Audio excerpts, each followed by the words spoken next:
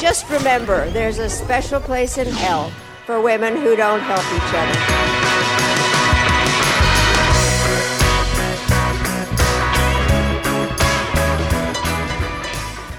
In the culture war, there are no winners, just podcasters. Only a few are willing to risk their lives in the face of some of the dumbest ideas to have ever captured human civilization. Every week, we, Megan Daum and Sarah Haider, humbly accept this mission to bring you conversations that are equal parts stunning, brave, and morally and drought-tolerantly landscaped. Welcome to A Special Place in Hell.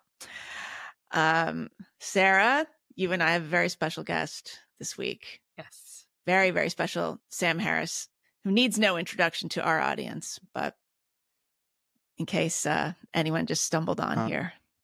I'm happy to hear that. Nice to see you guys. Thank you so much for being here. Yeah, we do that little spiel every time, and we have a different third adjective. So that was in your honor. Morally and drought-tolerantly landscaped. I didn't fully understand it. No, she doesn't understand anything. Half the references go right over Sarah's head. All right. Well, I will be as morally landscaped as I can be here. Yes. Yeah. So, no, seriously, thanks for doing this. We know you're incredibly busy and pulled in many different directions. So we have a number of things we'd like to cover. I think some are fairly consistent with your interests, which is to say the role of religion in people's lives. And I guess as I would define it, and Sarah as well, the shifting definitions of religion. We also have a number of questions from our listeners that we're going to relay. Okay. But I think first we want to talk to you just about the state of the heterodoxy, for lack of a better term. So Sarah and I started this podcast about 1.5 years ago. And although we have a pretty solid vision of how to maintain integrity and sort of dignity in this space, we also find ourselves competing against people who have fashioned themselves as edgelords. And it's not really a fair fight. So I guess we were thinking we might start by asking you to reflect on this overall ecosystem of podcasters and substackers in the alternate media space these days, and tell us how you think it's going. I'm worried about it. I think it's largely unhealthy. I think we have incentivized a level of contrarianism and conspiracy thinking that is just at the fringe, completely deranged, and the people who get pulled to the fringe and it never ceases to surprise me, right? So they're people who had real reputations you'd think they'd want to protect, real, academic and intellectual bona fides to stand on, and they have just, now they're like, I don't know what to compare it to. It's like a I don't know. It's almost like the crop circle phenomenon from the 80s. I was just going to say, it's like weird thing happens, and then you have all these people going all in on the most fantastical interpretations of something that is clearly fake, right? And then it's just in this case, the other shoe really hasn't dropped in a way where we can disconfirm all the madness. But it's there's just enough truth to a lot of this conspiracy thinking and this distrust in institutions that it's very hard to debunk, right? I mean, you could always find the edge case where, yes, the CDC lied or something, right? Or, there's these emails between whoever and whoever, and they seem to suggest something sinister, but then everything just catches fire in this. Out here in Podcastistan or in Substackistan, you're incentivized to promulgate the most bizarre and inflammatory possibility. I mean, it's like the worst thing that can seem remotely plausible is the thing that people go all in on, and they find a signal in their audience that says, yeah, more of that. We want more of that. You're the only one brave enough to do that. And, right. We're going to pay you for that. And then you see 100 podcasts later that's what they're now into, So it's very strange. As far as guarding against it, I think you have to. I mean, part of it's just a matter of, I guess, character and intellectual integrity. And I mean, not to sound too self-congratulatory, but I mean, I think some people just have more of an inner bulwark against the temptation to sell out in that way, and I think, and conversely, I think some people just have an appetite for conspiracy thinking and the notion that power is always corrupt, institutions are always corrupt, everyone up above you in the hierarchy is always lying, no one has good intentions, right? That there are people who are just wired to view everything through that kind of lens.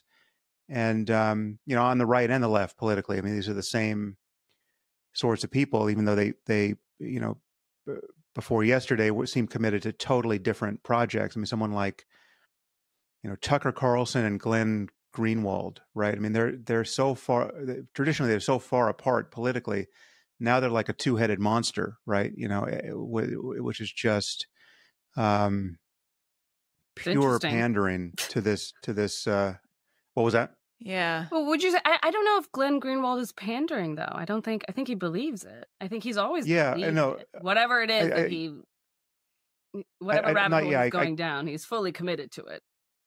It's hard to know. I mean, I don't really have a theory of mind for many of these guys. I mean, those two people in particular strike me as quite unethical while being able to sell themselves as some kind of paragons of ethical integrity to their audience.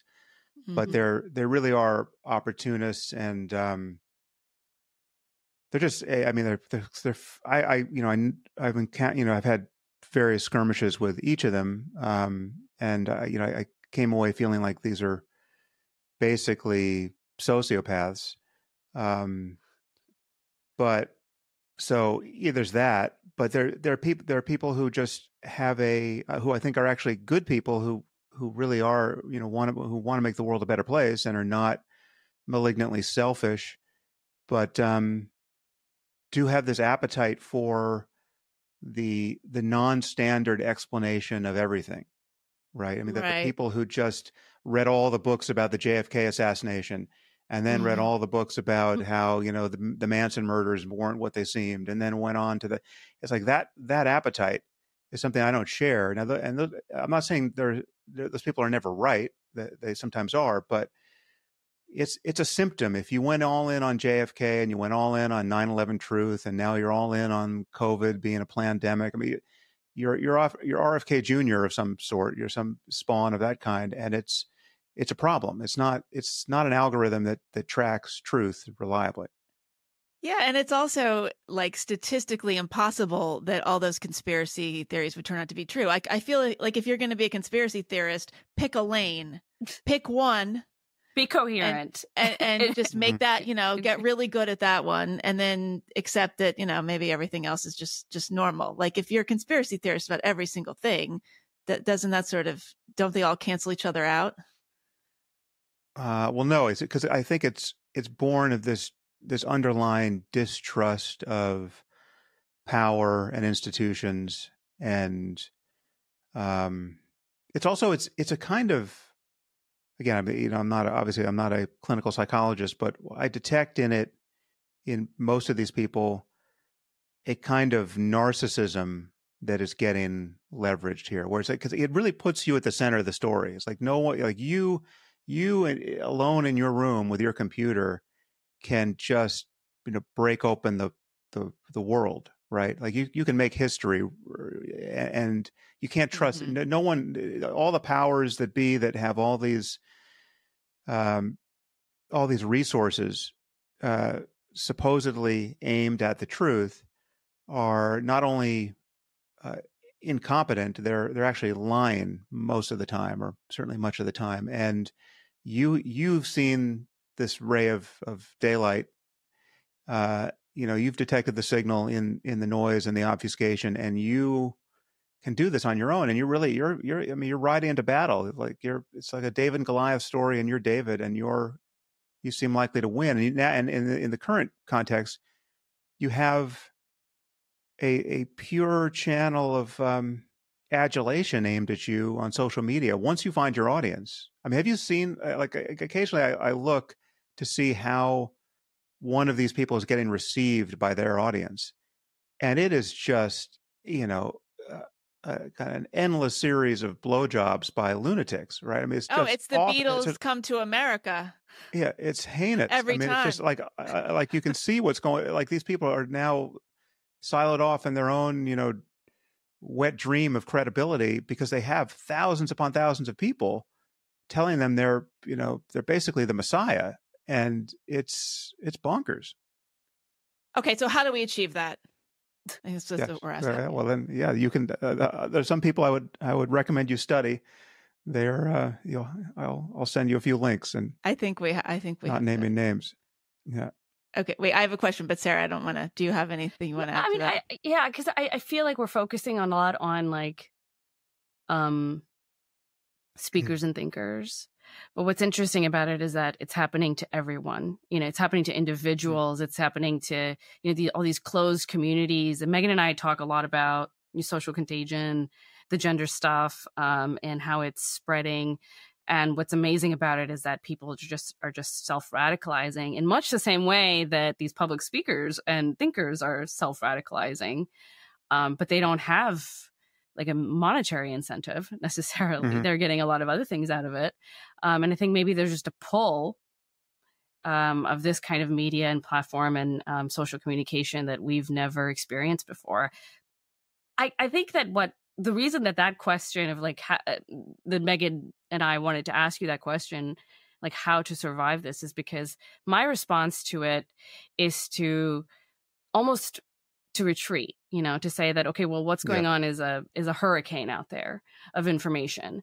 And here I see all these intelligent people, well-meaning people that I respect occasionally, many times even, there are aspects of them that I respect, and I see them fall for nonsense and then become deranged. And it seems like, well, if they could do it, if they could fall for this, then maybe I could fall for something.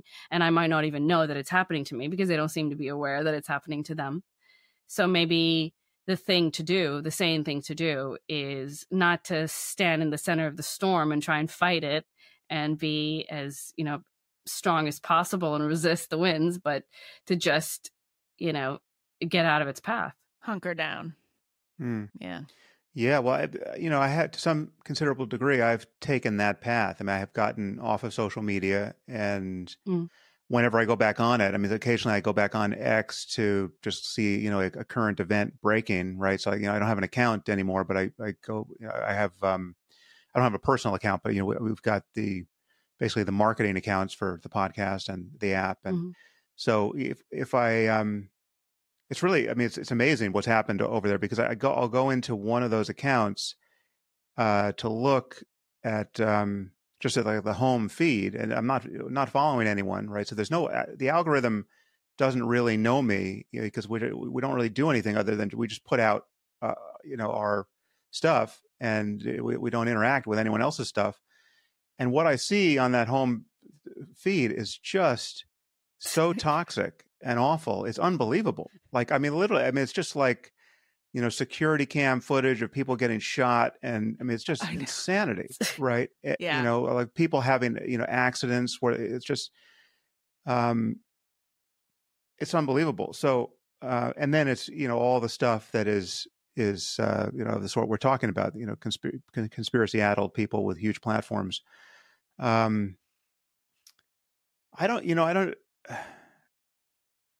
I honestly, I have to some degree just decided to retreat into a different kind of cadence of interacting with information, right? It's like, so when I was on Twitter and something was happening, or something came back at me on Twitter, because there's this perpetual invitation to react to it in the moment, right? Like okay, I can retweet this, I can comment on it, I can dunk on it, I can defend myself, whatever it is. Because that open channel was always there, the temptation was always there, and I would either resist it or not by turns. But it made me feel like, okay, now my digital life and my engagement with the world has to happen in these increments of like now it's happening now. You can respond now. You go public right now. You got you just make sure there's no typo in it, and now all of a sudden you're out there. And I don't feel that anymore at all because I don't have a channel like that. Right, it literally doesn't exist for me. So for me now, I just have to decide: well, do I want to talk about it on my podcast, or do I want to write something about it? And that the cadence there is the fastest it ever gets is like once a week, right? So it's like so and 99% of things don't survive the full week of just deciding whether it's worth. Once I turn on the mic, next Tuesday or whatever, is that thing still top of mind to comment on? And the answer is almost always no. And so that becomes a kind of filter that really does, in my experience, uncouple you from this collective derangement. I mean, I get that, yes, it's possible. Now, I'm still talking to someone who's creating content for an audience as opposed to just consuming other people's content. And I know that people who are just purely consuming are also getting deranged. But there, I just think, as much as it's true that our institutions have shown signs of decrepitude, the New York Times, the Atlantic, these marquee journals are. I don't know if they're truly less reliable than they used to be, but there's this pervasive sense that we have to worry. I mean, Megan, you might have a more informed opinion about that, but I think people have a hard time distinguishing the opinion section from the news reporting. I mean, the New York Times does excellent journalism. I mean, if they're going to do war reporting, I don't particularly have a reason to distrust it.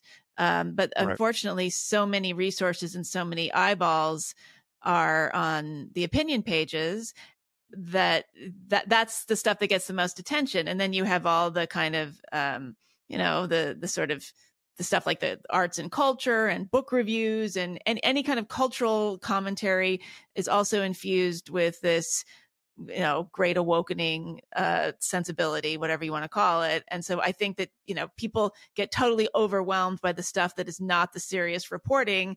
And so the New York Times is just kind of written off as some kind of like repository of fashionably far left progressive ideas when that's not the case. And in fact, like if the New York Times wasn't doing reporting, we would be missing a lot of reporting out there. Right. Yeah. So I don't know what they expect to happen, but, abolish the New York Times is no more, useful proposition than abolishing the police. Yeah. Yeah. Although the problem of bias, even on the news side, predates the Great Awakening, right? Because when you really know an issue, when that becomes your thing, then you can begin to see how distorted things get, and I think people are more aware of that experience. I mean, I first remember it when I was covering, Islamism and jihadism, back, now 20 years ago, right? And you'd see a terrorist attack reported very much on the news side of the firewall over at the New York Times, and it was reported in such a way as that you couldn't even figure out the religious identity of the perpetrator, as though maybe an Anglican had blown himself up on the subway on 7/7. It's like it's just there was a reluctance to be straightforward about that particular problem. And it's not that the facts didn't eventually break through. They did. I mean, you just simply couldn't write article after article obfuscating the obvious. But, I mean, there were articles written where it's like, the details were you had someone, shouting Allahu Akbar and he blew himself up in a crowd. And, there's some line about, the motive is completely inscrutable still. And, right. So like, it's just, I get what you're saying. So. I get what you're saying. I mean, I've actually been pretty impressed with like news organizations like Reuters. I mean, real vanilla, generic kind of reporting institutions seem a little bit better. But yeah, it's really hard to tell. And if you don't have a particular expertise in the subject, you're not going to notice it. That's absolutely true. I mean, getting back to this, I know you're not a psychologist, but like, you know, the sort of conventional wisdom about people who fall for conspiracy theories is that they are so unable to imagine the unimaginable and the truly horrific that they invent these kinds of these kinds of rationalizations. Like the idea of 6-year-olds getting murdered at Sandy Hook is so deeply disturbing that it's easier to say this whole thing was made up than to actually sort of metabolize an event like that. Do you think that's too simplistic of an explanation? Yeah, I mean, I've heard that explanation applied to that special case. I'm not sure it generalizes. I mean, I sort of get that. I mean, it was that kind of thing. That thing in particular was so horrible that it's easy to see that it would be somehow consoling to think that no, it didn't really happen, or it's not nearly as bad as it seemed, et cetera. But I don't see people doing that. I see conspiracy-minded people capable of thinking absolutely horrific things, even arguably worse things. I mean, you've got QAnon organized around this idea that there's a sex cult of not only pedophiles but pedophile cannibals, right? They're raping and killing and eating children, right? Or taking adrenochrome from their bodies or whatever it is, right? So it's as bonkers and malignant a fantasy as you could imagine, really, and there seems to be no limit in that, in what people are although I mean entertained. I feel like I know sort of like semi-reasonable people who doubt 9/11. Like I feel like they really can't. What do you mean imagine doubt? It being true? Oh yeah, I know people. I know Sarah's one of them. Is that what you're saying? Holograms. She believes the planes are holograms. We're going to get to that in a second. Yeah. No, I mean I know people who really it's great to get the people who they're the people who are all in on it being a conspiracy, and the George Bush administration did it, and etc. But for them, the hologram people are total embarrassments, right? So it's great to see the divisions even within the crackpottery. It's amazing. Yeah. So, but just the idea that this could have happened, it defies their imagination. So they make up an even crazier thing. And also just, the arguments that I've had with people usually come down to like, how can you believe that anybody, let alone a government organization, is organized enough to keep this a secret for so long? I mean, that's what's so mind-boggling, that somehow thousands of people were in on it, but nobody has spilled the beans. Well, one thing is that people don't, there's an asymmetry here between the cause and the effect, and people don't tend to like, or they tend to doubt the idea that a seemingly banal cause could produce this catastrophic effect. I mean, the idea that 19 guys with box cutters could have brought down the Twin Towers, right, and pitched us into a multi-decade clash of civilizations, right? Like that just doesn't seem credible somehow. It's got to be, the cause has got to be bigger given how big the effect was. And right. So the idea that like little mistakes can't compound, or I do think this aphorism made for the internet age, that I forget who authored it, even if we know that never ascribe to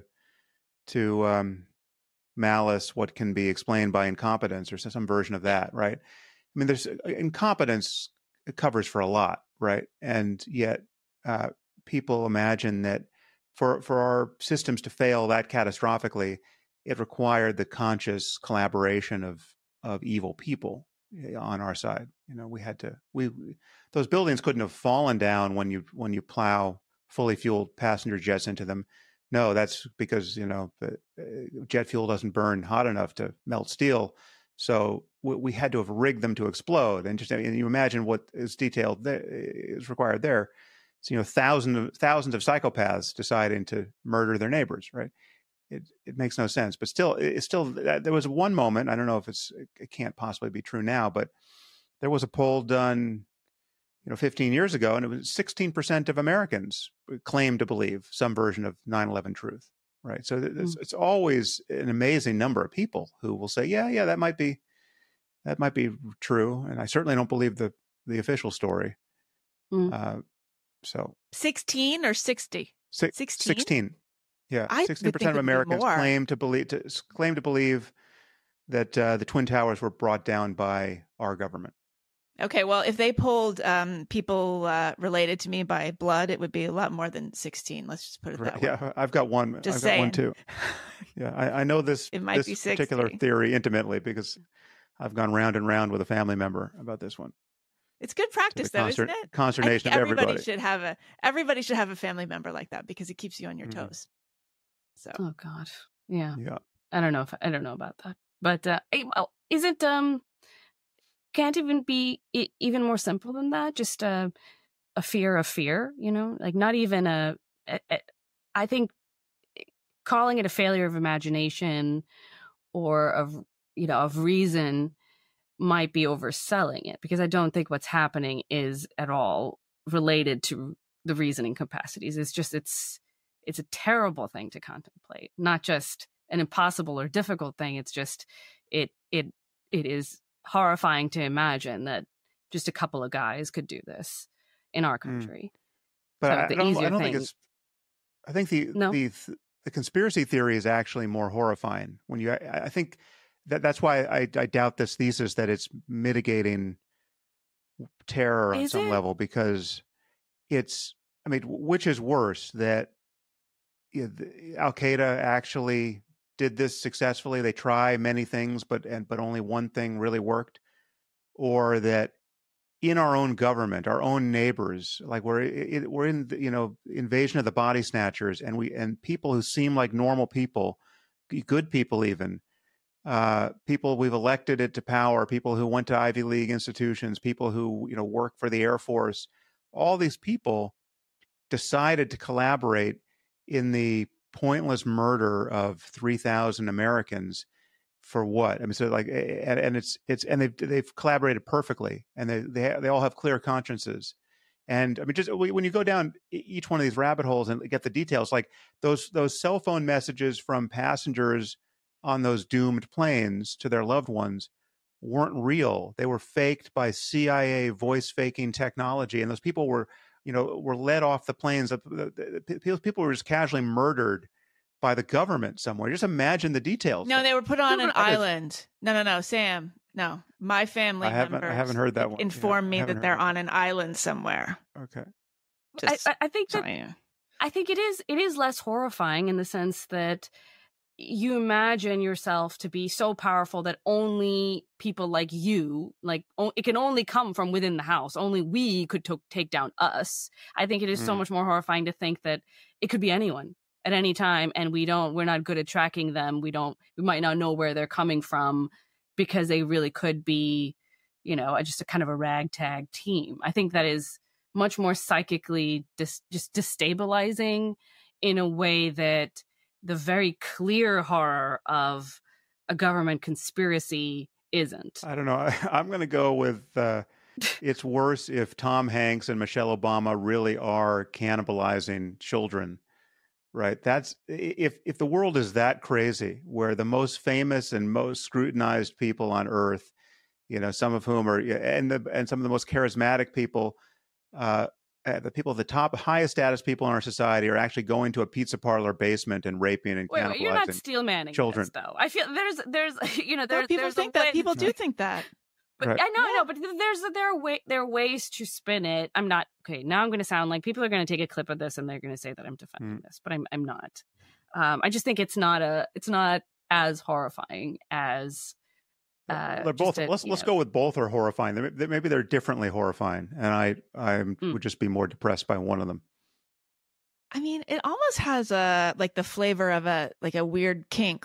There's a weird erotic fetish aspect to it. Don't you think sometimes? I've called it the pornography of doubt in various moments, because there is this appetite for doubting everything And it's and people, there's certain people and movements that cater to it, and it does have a kind of pornographic quality to it. It's titillating. And the obsession with child sexual abuse. I mean, we saw this with the satanic preschool panic. I mean, we've seen this for a long time, and it comes up with, obviously came up with Pizzagate. I sometimes wonder if the people kind of promulgating this have their own history of child sex abuse. I mean, I wonder how much of this comes from like personal trauma that's being mapped onto these larger concepts. Yeah. No, I wouldn't have any intuitions about that, but it's certainly possible. I mean, it's like, the satanic panic thing, I still dimly remember that. And that was, I'll never forget, Lawrence Wright, the author, when he was on my podcast, had this great story, which I've repeated many times. Forgive me if you've heard this before, but he was looking into this as a New Yorker writer, and he went to some training being offered by a police department, I think in Texas, where he lives. And so he's a cop, talking to journalists about the scope of the satanic cult problem in the United States.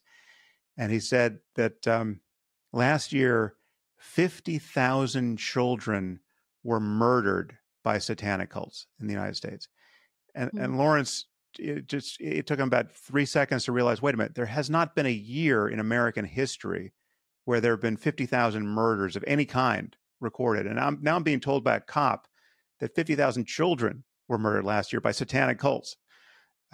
So something interesting is going on. Even with institutional capture of some kind. Yeah. It's fascinating. Yeah. I mean, you grew up in Southern California around that time, McMartin Preschool and all that. Do you remember any of that stuff personally? I do. And the truly corrupting thing about this, and just the vagaries of human memory, and what is called, in certain quarters of psychological science, the illusory truth effect, which is just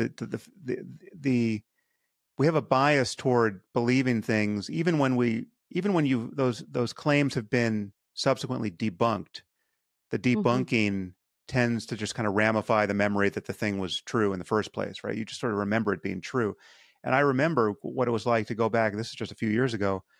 For some podcasts I was doing, I had to go back and revisit that particular conspiracy, and I remember thinking that there had been some truth to the McMartin Preschool allegations, right? Like that's how it got lodged in my memory. That there was something I don't remember. Obviously, it wasn't a satanic cult, but there was some sexual abuse of kids, and people went to prison, and it was just so where there's smoke, there really is some fire.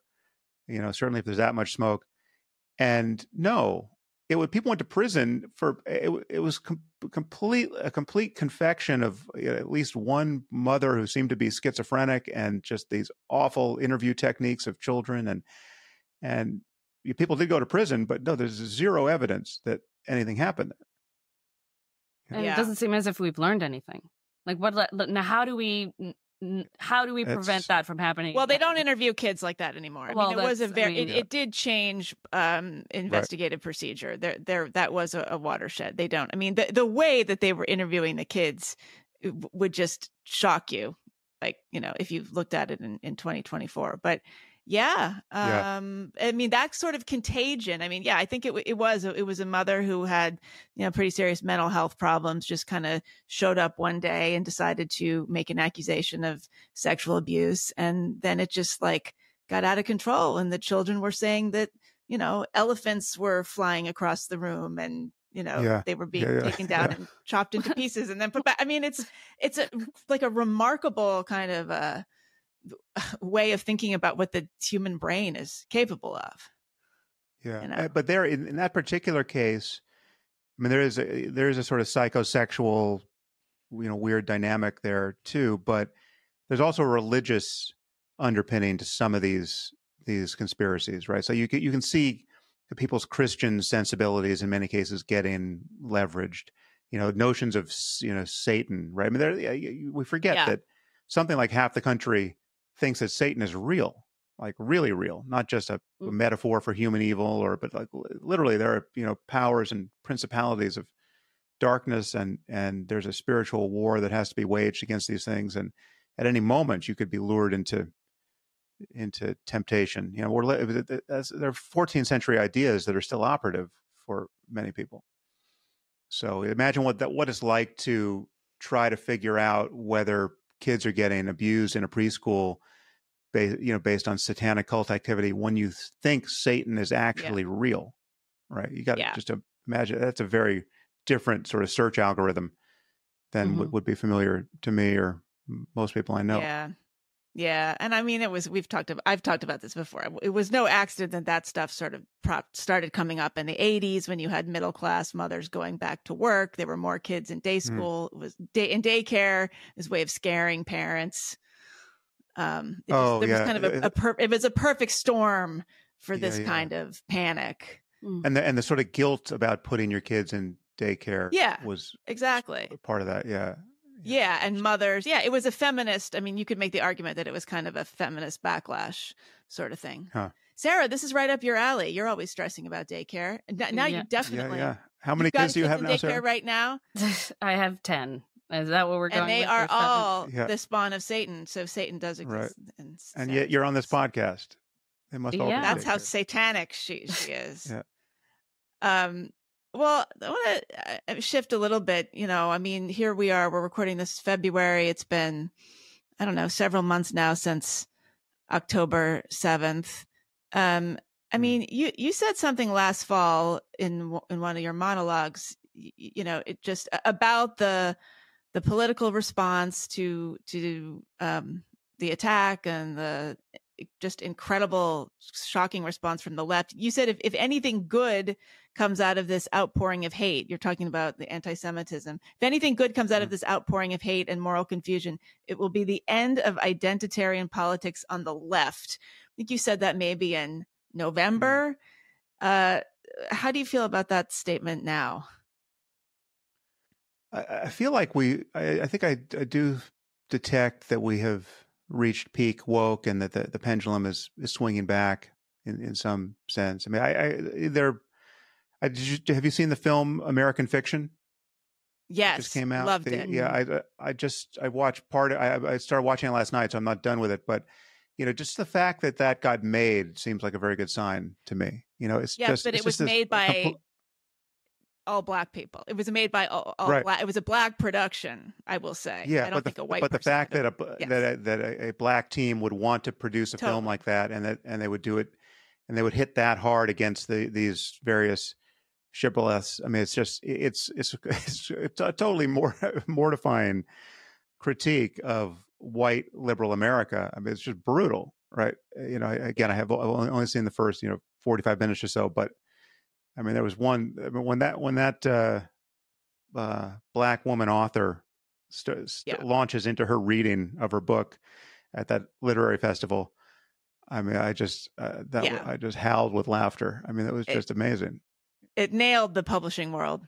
Exactly. Yeah. Which is a industry run by white women who are publishing a lot of these books. Yeah, that's true. Okay, so you're actually pretty sanguine about the direction that we're going in, despite the fact that the National Book Awards looks like some kind of united colors of performative something or other. Well, yeah, and I've got girls in school, and my girl who's in high school now. I mean, what she's being assigned to read is just I mean, there's only one book that I've ever recognized that she's been assigned to read.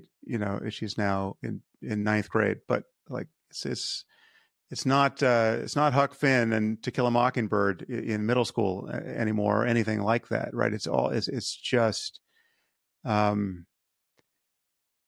mean, there clearly is a DEI has come for the canon, and it's all recent. It's all identity politics in some literary or quasi literary form. It started. The summer reading before seventh grade was Ibram X. Kendi's bowdlerized, like the Ibram X. Kendi for tweens, indoctrination crap. I mean, it was like the Twilight. It was Ibram X. Kendi Twilight edition. They literally released a simplified version of his all too simplified thesis. How do you make that? Yeah. No, even my daughter recognized. Yeah, exactly. Yeah, the pop up, you're racist. Yeah, but even my daughter at the time recognized that the writing was terrible. I mean, it was just. But again, it's unavoidable. There's really nothing you can do. So I get how parents are infuriated, but you got to pick your battles here, and yeah. Well, I think it's that generational shift. Eventually going to get educated. That generational shift that makes me like, that's what I'm paying attention to. Megan and I disagree about things turning around. Megan kind of, I think you're more positive that at some point. Yeah, Sam's on my side. At some point, Sam's on. Yeah, you're on. So give me your pessimism. That's why it's because we're old. Let's hear it. Yeah, we're out of energy. We just. Yeah, that's right. Yeah. Just lay down. We've been exhausted. I do think it is true that liberals, like nice liberals of a certain generation, are waking up. I think Generation X is waking up. Those people are starting to see it. They didn't see it before. They didn't understand how these ideas could be harmful, or how they could turn into this kind of very parasitic growth. But my generation, millennials, and the generation underneath us, I feel like this is their normal, though. They don't even.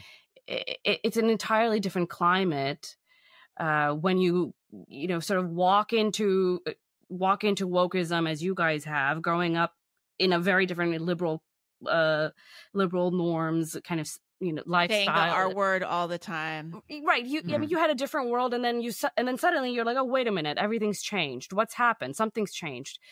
But I don't. That's not how the younger set view it. It hasn't changed. What's changed? What's liberalism? What does that look like? They don't have anything to compare it to. And I think that the division in the way that I've seen, my older friends respond to the war and to October 7th specifically, and how I've seen younger people respond to it, that's alarming to me. That makes me think that there's a divide there. Pretty stark. Yeah. I mean, that may be a special case, but yes, it's something like 67% of people under the age of 24 are basically for Hamas. I mean, it's just, it's completely, it's very hard to even think about. But again, I'm not on TikTok, even as a consumer, but I think something like the ratio I heard reported that the ratio of pro to anti-Israel content is like it's like 56-1 or something against Israel on TikTok. And part of that's just a natural consequence of just the numbers of people. I mean, there are 15 million Jews in the world and over 2 billion Muslims, right? So it's just like if everyone's tweeting and texting and TikToking and uploading their content to YouTube, you're going to see the Jewish voice swamped there. So that must account for some of it, but maybe on TikTok in particular, the CCP is gaming the algorithm or adjusting the algorithm. You don't know, but it's there's just, I mean, in the American context, there's just this very straightforward equation of the Palestinians, are essentially they're analogous to African Americans in the U.S. context. They're people of color who are being viciously oppressed by white oppressors, right? And that's all. That's the schema, right? That's people don't understand anything else about the region. They've never been there. They don't understand that the black-white distinction doesn't make any sense in that context. But they're filtering on the basis of U.S. racial grievance politics, I think, for the most part. That doesn't quite explain what happens in the UK and elsewhere. I think more it's certainly, and Sarah would be closer to this than I am, but I think there's more of a genuine Islamist presence in. I mean, we look at what happens in London, where 300,000 people get turned out explicitly in support of from the river to the sea, and globalize the Intifada. That's London has a problem that most U.S. cities don't have with respect to just the sheer representation of people who come from an Islamic background and have no real desire to assimilate to Western culture, and then they're viewing this conflict very much through that lens. Mm-hmm. I think that's a different population, though. That the people who are supporting it for like ethno-nationalist reasons, those are distinct. But the broad base of sympathy among Gen Z, I don't know if it's. I think you caught it, Sam, which is that it's not so much about race, though. I think it's just that general privilege oppression framework. Like that's their lens of understanding the world, not just race issues or this war, but of everything. And they do apply it to everything. But they don't apply it to Appalachia, right? Like they're not worried about the oxycodone addicted poor white people who don't have much opportunity, right? Because definitionally they don't count as oppressed. That's right, but race is a backstop. Yeah, right. Yeah. They've defined their way out of that problem. Yeah. But I think that's a very real sympathy, and I think that to some extent it makes sense that young people would sympathize with that kind of worldview, as you're young and you feel oppressed by your parents or authorities or whatever, so maybe you're seduced by it to some degree naturally, and maybe you'll grow out of it. But I do think that it is there. It feels as if something has shifted more broadly, and maybe something that's contributing to it is that there's a lack of a religious foundation that would provide a different kind of framework. Not necessarily a better one or one that I would agree with more, but a different one in any case. Say more about so that. You're wondering whether wokeism is drawn energy from the vacancy of religion? Yeah, that it's lost their. Do you feel at times? Do you feel as if the atheism movement has contributed to this problem?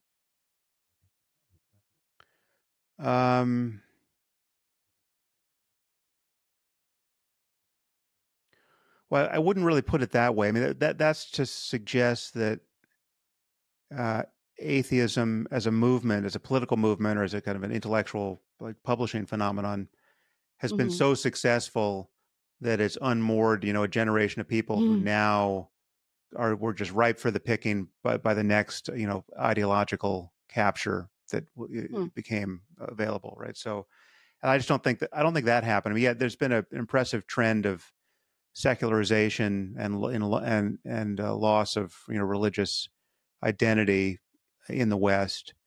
I don't think atheism, overt atheism, can take that much credit for it.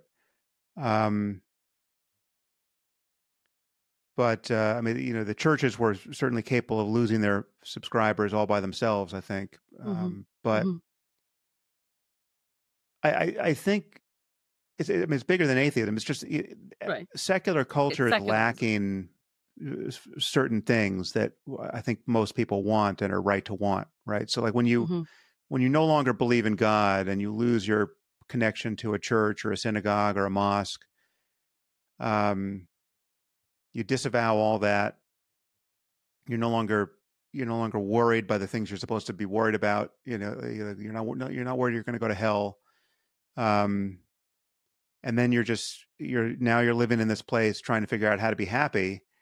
There's a kind of an atomization that happens right now. Now you've lost your community, the community that was really coherent around the variable of we're all afraid of hell together, right? You've lost that. You've probably been disavowed by those people, right? So you might have lost some real relationships. And now you're just out in the big city trying to entertain yourself.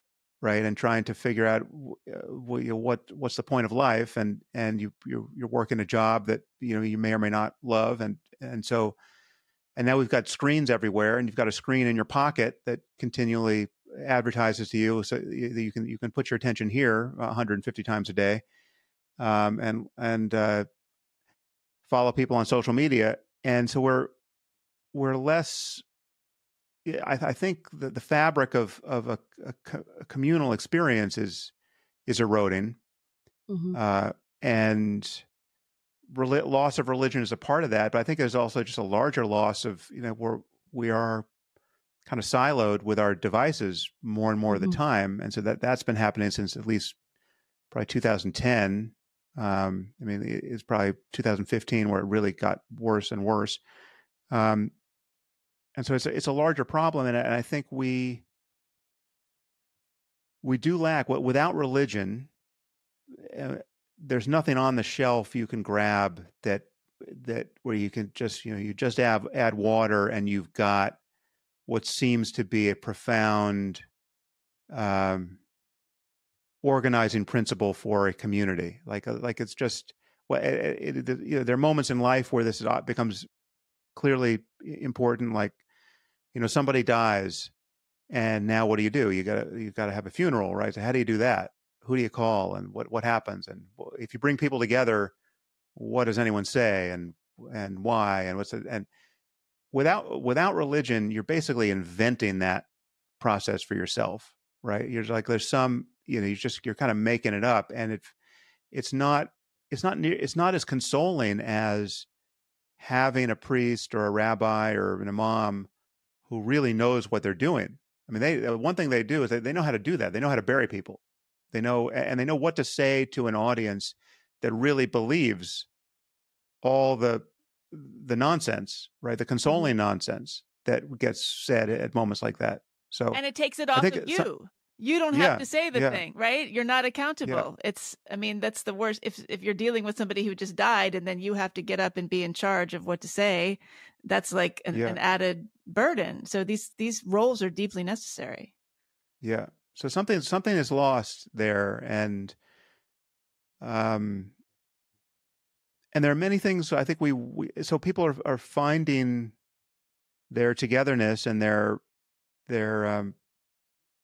profundity in really piecemeal ways, and it just hasn't. You can't point to it in a way that is satisfying. You can't say, okay, go to this building on a Sunday, and you're going to be blown away by how profound it is, right? People go to conferences. They'll go to TED once a year, and they try to get some sense of the non-ordinary out of that.